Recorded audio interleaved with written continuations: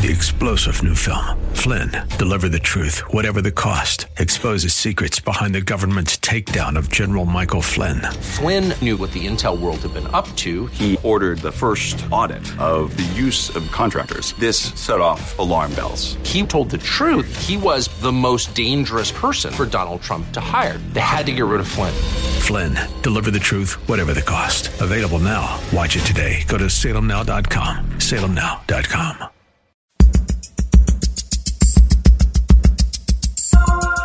Live from Northern California, it's Lifeline with Craig Roberts. He's the host of Northern California's longest-running conservative talk show.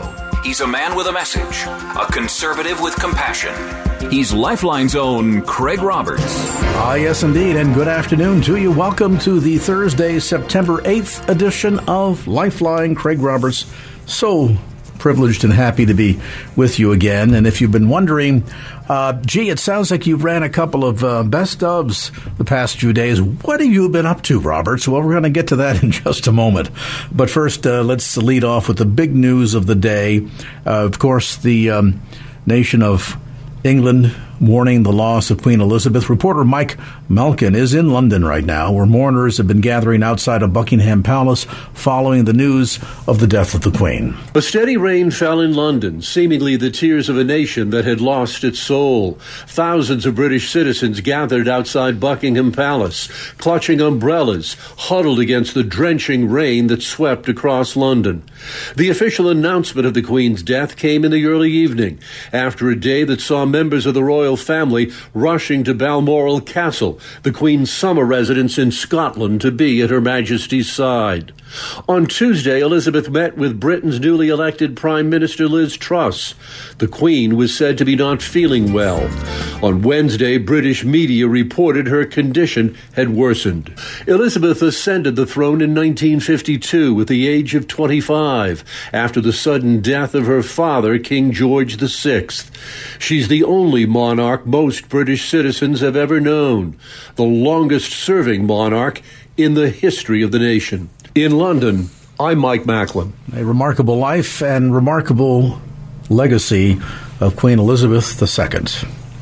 All right, turning the corner, let me, now that I've kept you in suspense for a moment, let me answer your question as to where I have been. I revealed to you about this time, a little over a week ago, that I was recuperating from a bout of COVID-19. Yes, indeed, after all the efforts at distancing and making sure I was wearing a mask in all public locations, washing my hands for 20 seconds multiple times a day, doing all the good stuff that we're supposed to do. Nevertheless, I became exposed to it, had a bout of COVID-19, recuperated from it, and 2 days after I had tested negative, I tested positive yet once again. So it's almost been a 2-week, in fact, it has been a little over a 2-week haul for me. And, you know, when we think about the impact of COVID-19 over the last, 2+ years, it has upended daily life for many of us. In some ways, the virus is under better control than it first was when we began to learn about this in March of 2020. Of course, since that time, COVID continues to remain a threat. No one can predict a new strain, when it might surface, how communicable it might be, and many questions related to COVID and when will this all, if ever, be over with, remain. The Omicron variant and subvariants have been driving infections. In June, one of these strains, called the BA.5, became the prominent one across the United States. Now, while BA.5 appears to cause mild disease, experts do believe it's one of the most contagious strains of the virus so far. What's more, it may be able to evade immunity from vaccination as well as prior infection. And, of course, there continues to be concerns over the impact of things that we don't fully understand yet, like so-called long COVID. To get some insights on all of this, we're joined once again by Professor John Schwartzberg. He is Clinical Professor Emeritus from UC Berkeley, Professor Emeriti Academy of the School of Public Health, Division of Infectious Diseases and Vaccinology, and Chair of the Editorial Board, UC Berkeley Health and Wellness Publications. And Professor Schwartzberg, thank you so much for spending some time with us. Well, I feel I can speak with a bit more authority. I think when last we spoke, I had not yet been through my COVID experience. Now I am here on the other side and hopefully putting the worst of all of this behind me. But I think it just goes back to the key point that I mentioned a moment ago, and I'd like to get your input on this, that there's still so much about COVID that we don't really understand. Well, first of all, Mr. Roberts, I'm just so happy that you're doing well now, and so sorry you had to experience COVID like so many Americans and the worldwide people have. Yes, there's a lot we've learned in 2.5 years, but there's a tremendous amount more we need to learn. And we have to be humble about our knowledge. We know so much about infectious diseases because we've dealt with them for decades and sometimes centuries. So we've had years and years and years to study them. COVID, we've had 2 years and less than 9 months. So lots to learn still. You know, when I think, and I'm glad you mentioned about the sense of modern medicine's experience in dealing with infectious diseases, we think historically, and for many of this came about in our lifetime, where research was able to lead to vaccinations that, for example, have practically wiped out the existence of polio, although in recent years we've seen a bit of a resurgence largely amongst those that, quite frankly, have, for whatever reason, chosen not to become vaccinated. But we've become accustomed to science being able to discover a vaccination and essentially wipe out many of these things. Childhood diseases such as smallpox, rubella, polio, as I mentioned. This one is a little bit different, and maybe this is why it's got so many people misunderstanding, well, gee, I took a vaccination. Shouldn't that be enough? And why do I have to continue to be vigilant? And why do I have to continue to wear a face mask? And why is it that science so far doesn't seem to have an answer? Give us some insights, if you would, in terms of what makes COVID so uniquely different than perhaps some of these other infectious diseases that I've referenced. Well, among the big differences with COVID, the one that I think plays the biggest role to answer your question is that unlike measles and polio, for example, you brought those up, they're pretty stable viruses, and our vaccines against them really have the same target to hit year after year and decade after decade. It's a moving target with the virus that causes COVID. It mutates, it changes on a regular basis, or actually, more realistically, on an irregular basis. It's unpredictable. And so what we develop, when we develop a vaccine against the virus, it tries to move away from that as best it can. And so what we've seen is that with this new Omicron and its subvariants, you mentioned BA.5, we've seen that the vaccines we developed previously, while working still very, very well to prevent people from being hospitalized and dying, they don't work as well in terms of preventing people from getting infected and getting mild to moderate disease. And so that's what we're seeing now. We're seeing these infections in people who have been fully vaccinated, up to date with their vaccines, but we're seeing a lot of people get infections nevertheless. But the good news is that these vaccines continue to do what, frankly, their most important job is, preventing us from being hospitalized and dying. And maybe that's the important point that all of us need to understand. A friend of mine called when they learned that I had first come down with COVID and said, "Oh, my goodness, you of all people, I'm surprised you're not vaccinated." I said, "Oh, no, I'm not only fully vaccinated, my most recent booster shot was less than 60 days ago." So it isn't that there's been a failure necessarily on my part, although I'm inclined to think obviously somewhere I slipped up, somewhere I was in contact with somebody and I was not either properly socially distanced or wearing a face mask. So there was clearly some risk that I took along the way here.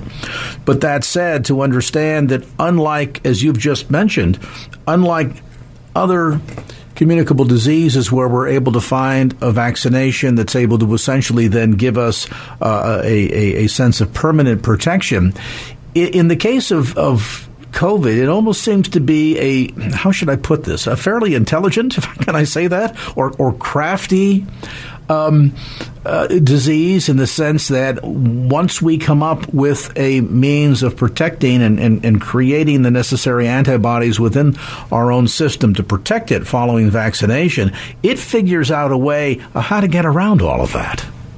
It certainly does appear to be cunning, doesn't it? But, we've had experience with viruses like this before. Influenza, which visits us every year, December, January, February, and into March. It changes every year. That's why we need a new flu shot every year. So influenza is similar to COVID in that way, except the virus that causes COVID, it changes or mutates 4 times more than influenza does. It's a real formidable foe. That's not to say that we're not going to figure it out, though. I'm really very confident that given enough time, we're going to come up with vaccines that are going to be able to take care of however this virus changes. And I'm encouraged to hear you say that, and I want to kind of sort of peel back the layers of the onion and go a bit deeper when we come back after the break, because people do, I think, need to be reminded that there was a time in this country, on this planet, when something that we kind of take almost casually, like influenza, was considered to be fairly fatal disease. And as we know, in the 1918-1919 flu pandemic, it wiped out literally millions of people, both across the United States and in Europe. Now, of course, we look at it as something that we know come the fall, it's time to get our influenza shot. When we reach a certain age, we want the additional protection. Younger people can usually ride it out, but we figured out how to kind of get ahead of the curve. And even though it mutates enough that it requires a fresh shot every year, we're able to stay ahead of it. Now, that wasn't the case a century ago. Now, hopefully it won't take a century to figure out COVID, but I think I find it encouraging, Professor Schwartzberg, that you're encouraged that the more we study, the more we learn as more time passes, we're going to get a chance to kind of get out ahead of this and hopefully be able to someday corral COVID in the same fashion the way we have influenza. We see it coming. We're able to create the necessary vaccinations in order to protect the population, and it's no longer the threat that it remains to this day.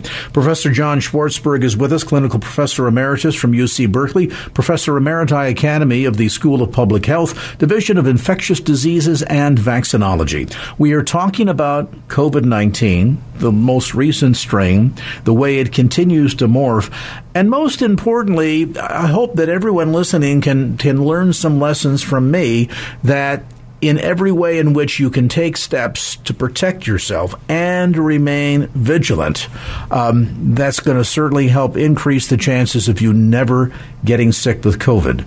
I consider myself very fortunate to be here, that it was relatively, comparatively speaking to what it could have been, a mild experience, even though I had the so-called COVID rebound after having tested clean for 2 days, and yet never dealt with any severe respiratory infection of any sort.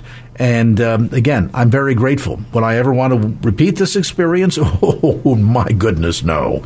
Are the things that all of us can and should be doing to protect ourselves and our families? Well, we're going to talk more about that, along with gaining some more understanding about the way COVID works and what's going to be necessary for modern science to get out ahead of it. We'll take a brief time out, come back to more of our discussion as Lifeline continues. And now back to Lifeline with Craig Roberts. All right, welcome back to the discussion. Professor John Schwartzberg is with us, clinical professor emeritus, UC Berkeley, professor of the Emeriti Academy, School of Public Health, the Division of Infectious Diseases and Vaccinology, where he serves as chair of the editorial board, UC Berkeley Health and Wellness Publications. We're talking about an old enemy, COVID-19, which I think for a season, once it was first announced that the vaccinations would become available, a lot of us breathed a collective sigh of relief. We thought, aha, just go and get the jab. We can get protected from this, and COVID will be just a distant memory. But as we're learning, this is a bit of a crafty and a clever infectious disease that is figuring out how to work around our vaccinations. But with all of that said, and this is the important point, I think, Professor Schwartzberg, that I would like to have you shed some light on.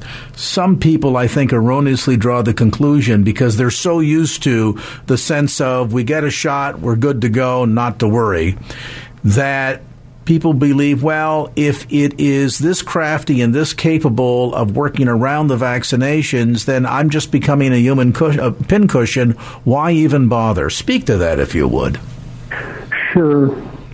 I certainly, first of all, understand how people can feel that way. It has been frustrating to not have one vaccine that can just knock this out. We did have very high hopes roughly a little over 2 years ago, when the vaccines were first being talked about and then released in December of 20. But as you said, they haven't just quite turned out that way. So why do I have high hopes? Well, if you think about it, typically it takes, on average, anywhere from 8 to 12 to 14 years to develop a new vaccine. In the history of all the vaccines we've developed, this goes back well over a century and century plus, clearly, and that's excluding the vaccine against smallpox. The fastest we ever developed a vaccine was against mumps, and that was around 6 years. So it takes a long time to develop a vaccine. We started to work on this vaccine in January of 2020, when we first heard about the virus in China, and then there was rumblings about the possibility of it being here. In less than 12 months, we had a vaccine that would protect against hospitalization and death, and actually it protected us very well against even getting sick early on before the virus changed. That was, in the history of medicine, nothing like that has ever been achieved, ever. So that's why I'm confident that with putting our efforts into this, putting the science that we have and the really wonderful people that we have working on this problem, I do think, while it's a tough nut, I think it's a crackable one. And I think I'm not talking about decades from now. I'm talking about maybe a few years from now, maybe even less than that. So we're definitely going to get there. There's some exciting work about developing what we call a pan-coronavirus vaccine, meaning that it would cover any new strain that this virus throws at us. There's exciting work about developing a pan-influenza vaccine, meaning that we wouldn't need shots every year against influenza, because we develop a vaccine that could cover anything that influenza threw against us. And I'm curious, let me interrupt, because I'm fascinated about something here then. So as we see each strain morph into something slightly different, from the layman's standpoint, we might think, boy, this thing is clever and crafty, and it's always going to be 2 steps ahead of us. But I'm wondering if, as we see multiple variations in such rapid succession as essentially we've experienced with COVID, where there's been probably easily a half a dozen or more variants in just 2 years, does science begin to see a bit of a pattern that is taking place that then would allow us to kind of get ahead of it and anticipate, okay, under certain circumstances it morphs in this fashion or that fashion, and therefore be able to get ahead of the curve and, as you suggest, create a pan vaccination that would, in a sense, give us the ability to kind of anticipate in advance where it might be headed? Yeah, science right now can't tell us how this virus is going to change. It's still a step ahead of us in that regard. But the one thing it does tell us, and this is the encouraging thing, is there are certain parts of the virus that don't change, that never change. And that must be because those are critical parts to the virus that it needs for its own survival. So it never changes. And that's one of the targets that we're aiming at right now. Not the part that changes. That's really too problematic, but there are parts that don't change. And that may be the way we can get around this very difficult problem.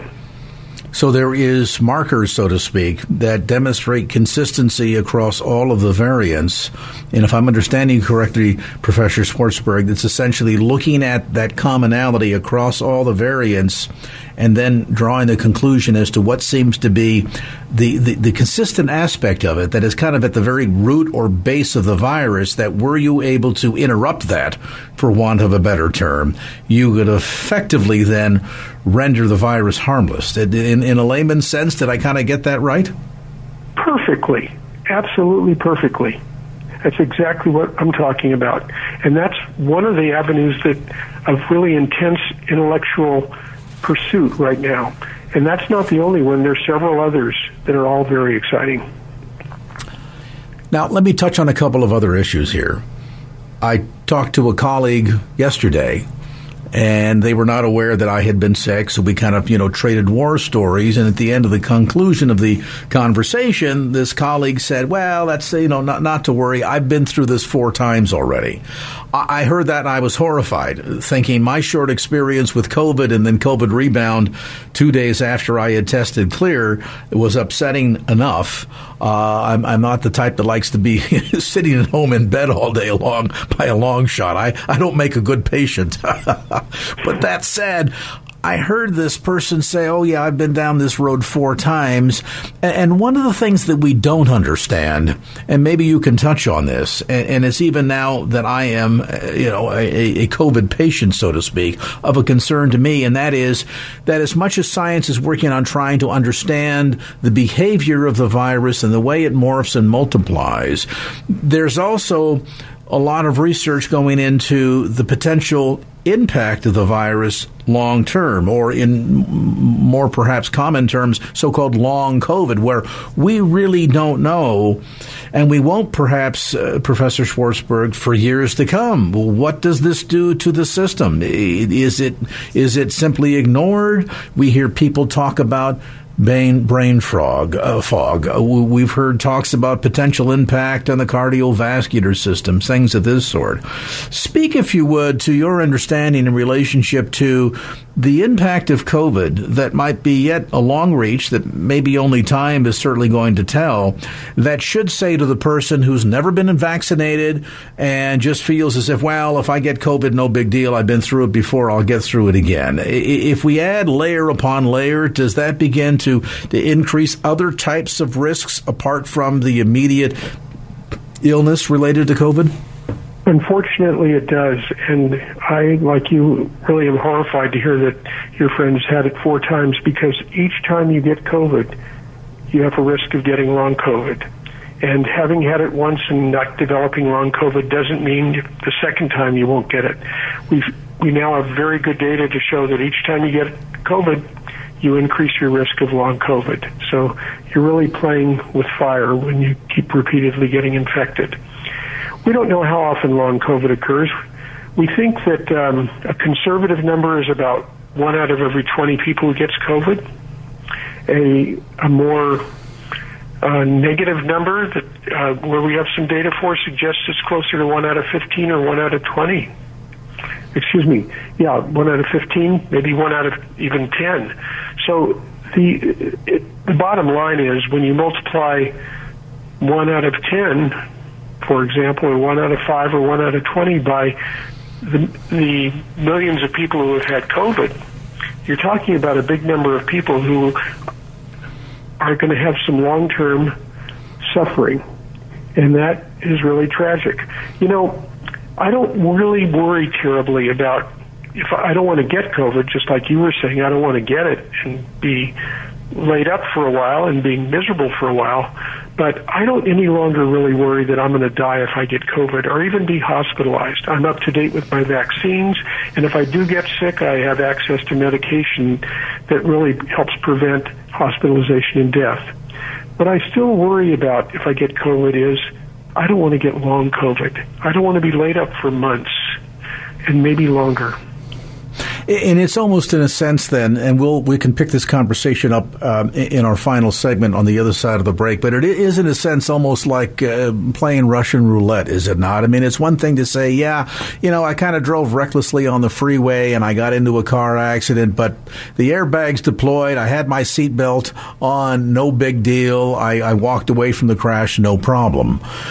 That's still not an experience you probably want to repeat every few years, because every time you get into a high-speed automobile accident, you increase the risk that maybe this time the seatbelt won't hold or the airbag won't deploy. And even though you've kind of come through previous accidents unscathed, you never know when your turn might come. And I would imagine then, as you're suggesting, I think, Professor Schwartzberg, there's sort of an exponential increase of the risk factor that once we go through COVID, if we are to go through it again and possibly again, and as my colleague 4 times over, that each time you're multiplying the potential risk of long COVID that attends to many other potential long-term maladies that we don't really fully understand, but it seems to be a risk not worth taking.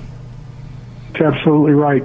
I wish it was the case. I wish you could say, well, I had COVID, I didn't get long COVID, so if I get it again, I won't get long COVID. That's just not the case. All right, I want to take a time out. When we come back, this is going to be time to take some important notes, because as I've revealed to you, I came down with COVID a little over 2 weeks ago, my initial symptoms. Went on Paxlovid. At the end of the 5 days, tested negative, gleefully, even came back to work for all of 2 days, and then experienced COVID rebound. And I'm just 2 days on the other side of testing negative again. So what are the steps that we should continue to take? What should our appropriate attitude be as it relates to dealing with COVID? And we're going to dispel some myths out there, some wives' tales that I think it's time to lay bare, because at the end of the day, you're playing with your health. And that's just something you don't want to play Russian roulette with. Professor John Schwartzberg is with us this evening, clinical professor emeritus, UC Berkeley, professor emeriti Academy of the School of Public Health, Division of Infectious Diseases and Vaccinology, chair of the editorial board, UC Berkeley Health and Wellness Publications. Always a privilege to have Professor Schwartzberg with us. We're going to get more important insights as our conversation continues right after this. And now back to Lifeline with Craig Roberts. All right, final segment in our conversation this evening with Professor John Schwartzberg. He, of course, is the clinical professor emeritus, UC Berkeley, professor emeriti Academy, the School of Public Health, Division of Infectious Diseases and Vaccinology, and chair of the editorial board, UC Berkeley Health and Wellness Publications. We are talking about not just my own bout with COVID, but the broader lessons that all of us can learn. And one of the important points, Professor Schwartzberg, that I want to have you touch on is dispelling some of the myths. One, and I think you've already done a pretty adequate job of doing that, and that is the sense that, well, if I get it, I've had it before, getting it again is no big deal. I'm laid up for a week or so. It's just like a bad cold, when in fact the long-term potential impact of so-called long COVID is just something we simply don't know about. The other thing that I'd like to have you speak to, if you would, and that is some of the wives' tales. For example, just here barely 3 weeks ago, August 17th edition of the New England Journal of Medicine, a research paper was released. They had, over the course of a year, studied almost 1,400 patients, looking at some of these so-called alternative treatments to COVID, such things as metformin, which is typically used to deal with high blood sugars, fluvoxamine, and one of the highly touted so-called cures for COVID, ivermectin. The study found that there was no appreciable improvement of COVID patients having taken any of these 3 so-called remedies. And I know some people out there have really gone to school and have insisted, I took it and I felt so much better.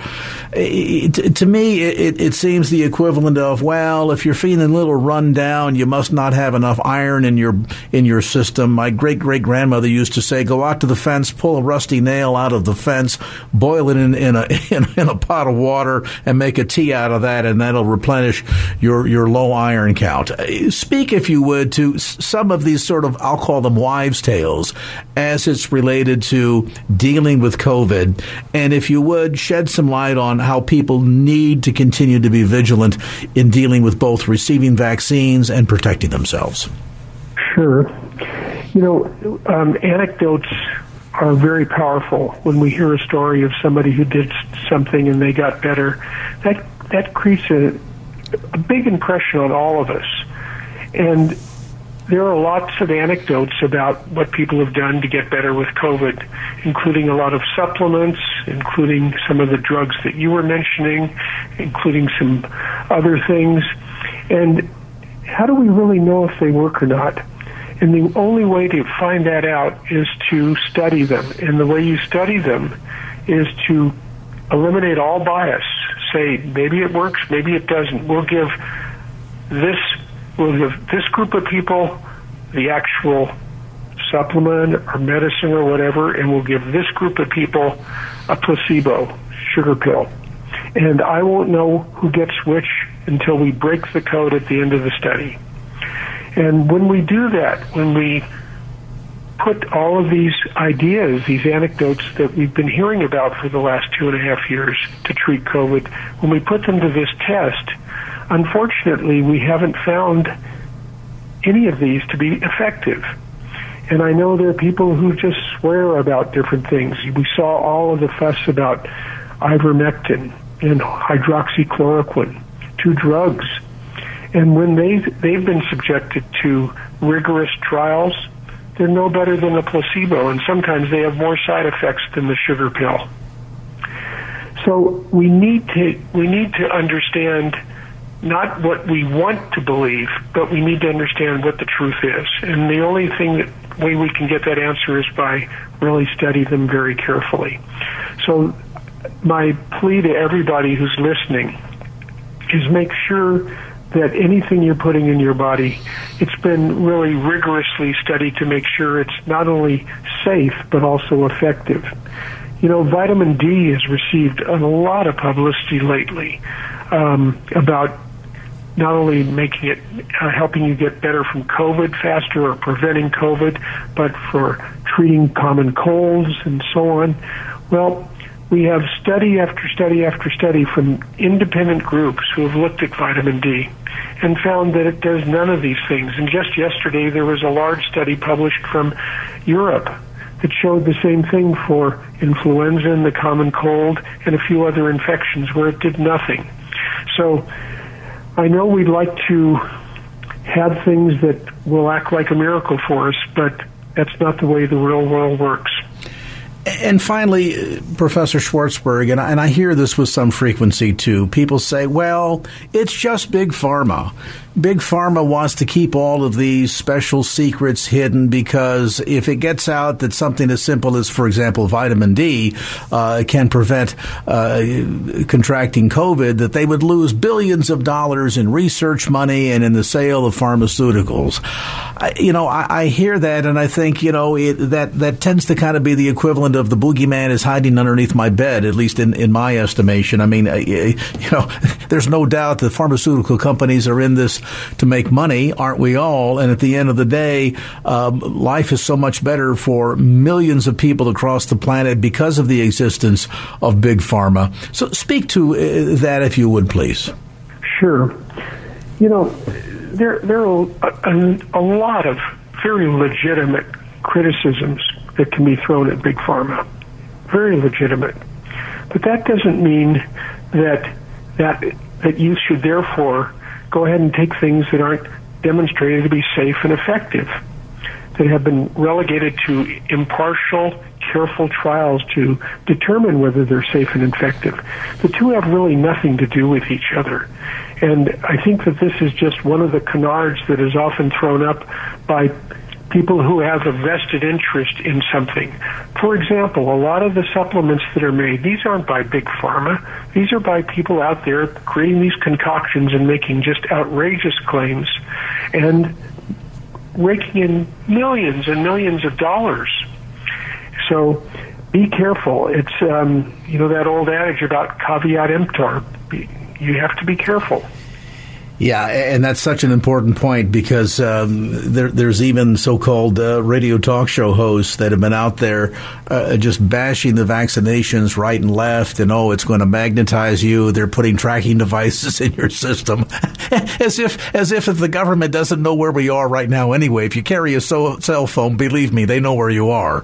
But that said, isn't it ironic? But the very people that so often will create such a boogeyman out of Big Pharma, and I'm sure some people listening right now are saying, Craig must be getting paid by Big Pharma.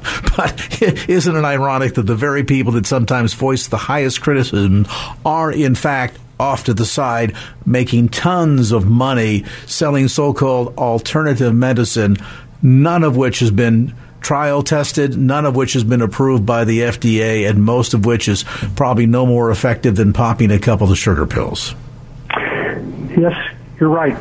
And I think, if you follow the money, that old expression, that's going to affirm exactly what you said.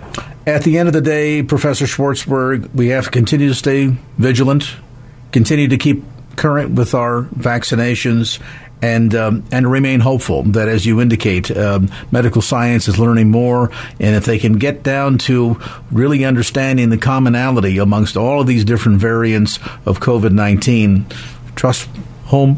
Soon, one day, a vaccination will come along that will deal with it across the board, and we can finally put this collective horrific experience behind all of us. Absolutely. Professor John Schwartzberg, we appreciate so much your time and your insights, and again, thank you so much for being with us. Professor John Schwartzberg, Clinical Professor Emeritus, UC Berkeley, Professor Emeriti Academy, the School of Public Health, Division of Infectious Diseases and Vaccinology, and also Chair of the Editorial Board, UC Berkeley Health and Wellness Publications. We thank you so much again, Professor Schwartzberg, for your time. Let's get a quick time out here. We'll be back with more as Lifeline continues. And now back to Lifeline with Craig Roberts. It's true. I'm pregnant. My parents will kill me. My boyfriend said, get rid of it or I'm gone. I don't have health insurance. We used protection. I was told to have an abortion. Every day, many Bay Area women face life-altering decisions. Real Options clinics help turn the unplanned into a loving plan. Join Real Options for an evening filled with hope and inspiration for their 41st Ignite Life benefit in person or online, Saturday, November 5th, starting at 5:30 p.m. Register at friendsofrealoptions.net. Boy, you hear all the excuses that people have to face, and it's real challenges related to unplanned pregnancies. And, of course, as we've seen this paradigm shift across the country, with many states severely restricting access to abortion, others, sadly, like our own, have opened the gates wider and wider and wider. But still, there are victims. Still, there are millions of lives that are impacted, and it's not just certainly the child who, through an abortion, of course, gets impacted the most 100% of the time, but there are mothers involved, and let's not forget there's also a father involved in the process. So what to do? How can we help better educate so that there is a more realistic approach to the totality of options related to an unplanned pregnancy that goes beyond just the simple mantra of pregnant, don't want it, have an abortion? Well, to join me with some insights, we've got Dale McGowan. Dale is Director of Ministry Advancement with Real Options. And Dale, thank you so much for taking some time to be with us today. Men, of course, are 50% of the equation, although if you listen to the mantra from the abortion providers out there, you would hardly know it. And yet they play an important role, obviously, but beyond that, also can and should play a larger role in relationship to the decision that a woman makes. Give us some insights in terms of what that role should look like. And when you talk about coaching men to have a better understanding and to become more responsible, what exactly does that mean? Well, thank you, Craig. Nice to be here with you tonight. Let me begin kind of with an overview of what an optimal health coach does in our Real Options clinics. in addition to working with women who come to us with unplanned pregnancies, we also work with fathers of the preborn to help them improve their health in a variety of domains, such as effective communication, learning progressive steps of intimacy, and learning how to set healthy boundaries. When men develop these healthy domains, they can achieve optimal health, and that really is our goal. And when you talk about optimal health, I mean, obviously that's got to go to physical, but I would imagine there's also a spiritual dynamic in there, a relational dynamic. Give us a bit of a sense or an example, maybe, if you can, Dale, in terms of what these different aspects look like and how that all plays out in a practical fashion. Sure. In the area of communication, as I mentioned up above, we've learned that it is critical to be a good listener in order to have the Father share his heart. The first part of James 1:19 reads, "Be quick to listen, slow to speak." Our optimal health coaches are trained to listen to the Father's story and to be slow in asking questions or giving advice. It's really easy for us as optimal health coaches to want to share information right off the bat to help him make the decision about his unborn child, but this can actually be counterproductive. If we do what is commonly called reflective listening, it makes it more likely for the man to continue sharing in depth. Otherwise, we may miss critical information. So after listening, I might reflect back, "So you seem very upset about what to do regarding your girlfriend's pregnancy." The father might share the following. "On one hand, I know it's a baby, but I just know we're not ready to be parents." Craig, Real Options optimal health coaches develop good listening skills, which can be taught also to the fathers, which helps him in his relationship with the mother of his child. And, you know, that's so critically important because oftentimes, certainly this is not true always, but oftentimes one or more of the parents maybe come from a broken home. They perhaps have never had the benefit of role modeling. They don't have an intact family. And now they find themselves in an unplanned pregnancy. They may or may not even be married. This might even be a fairly young relationship. And yet suddenly now these two people, the mother and father, have in common this new life. And their degrees of accountability and responsibility that need to be looked at, that I guess in a lot of ways really overwhelm men. And particularly, as I say, if maybe they've been in a circumstance raising or growing up as a child themselves where they don't really know what their responsibility ought to be or how they ought to be playing an active role in helping through this process. Well, yes, and one of the things you bring up leads me to think about men who have come from difficult backgrounds. Commonly, their self-esteem is much to be desired. And so one of the things we try to do in developing all of these areas of improving their health is helping them to make more confident comments to their partners about what they want to do with the child themselves. Because in so many ways, it's commonly to hear from the father whatever she wants, kind of abdicating their responsibility toward the future of their sons or daughters. And we here at Real Options want to change that. And, you know, I'm glad you point that out because that's so critically important. And in that moment when both members of the couple are experiencing an enormous amount of confusion and fear and indecision, and maybe some men erroneously think, well, if you just say, hey, whatever you want, they think they're being empowering by saying that. They think they're giving, a differential, not preferential, differential treatment to the girlfriend, the wife, the spouse, the partner, not recognizing that, no, when they hear that, they don't hear support. They hear abdicating of all responsibility, and suddenly it's the entire decision-making process, and the weight of same is 100% on the shoulders of the woman. And boy, that's dangerous. Yeah, and one of the things that we find out just looking at things through surveys is that the man, the father of the baby, is the most important factor in a woman's decision about the child that is within her. So ultimately then, Dale, how can our audience, how can our listeners help with this issue of fathers of the preborn? Well, they obviously can contact me because we are currently looking for men in the Christian community who feel called to help fathers in these life domains we just mentioned. Are you a man who recognizes the importance of being a good listener and is open to being trained to help fathers? Actually, on this coming September 24th, we're hosting an informational meeting for potential male optimal health coach volunteers. And you can learn more about this by calling me at Dale@realoptions.net. And, this is so critically important because at the end of the day, it's a mentoring opportunity for young men who are themselves dealing with a multiplicity of challenges, perhaps, not coming from a solid support background, perhaps.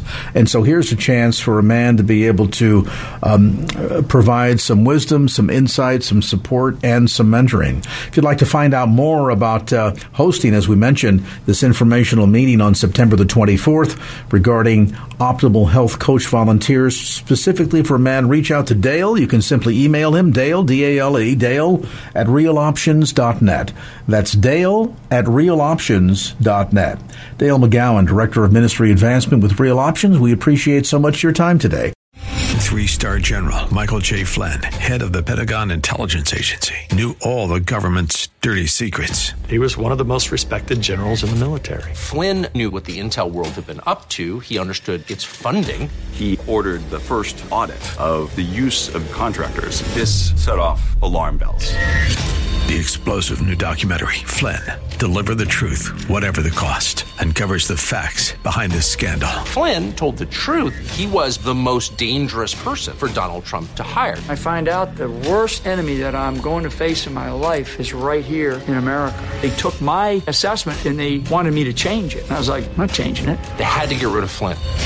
With in-depth interviews, archival footage, and never-before-seen personal records of the man behind the headlines. I just felt like I was drowning. Flynn, Deliver the Truth, Whatever the Cost. Available now. Watch it today. Go to salemnow.com. salemnow.com.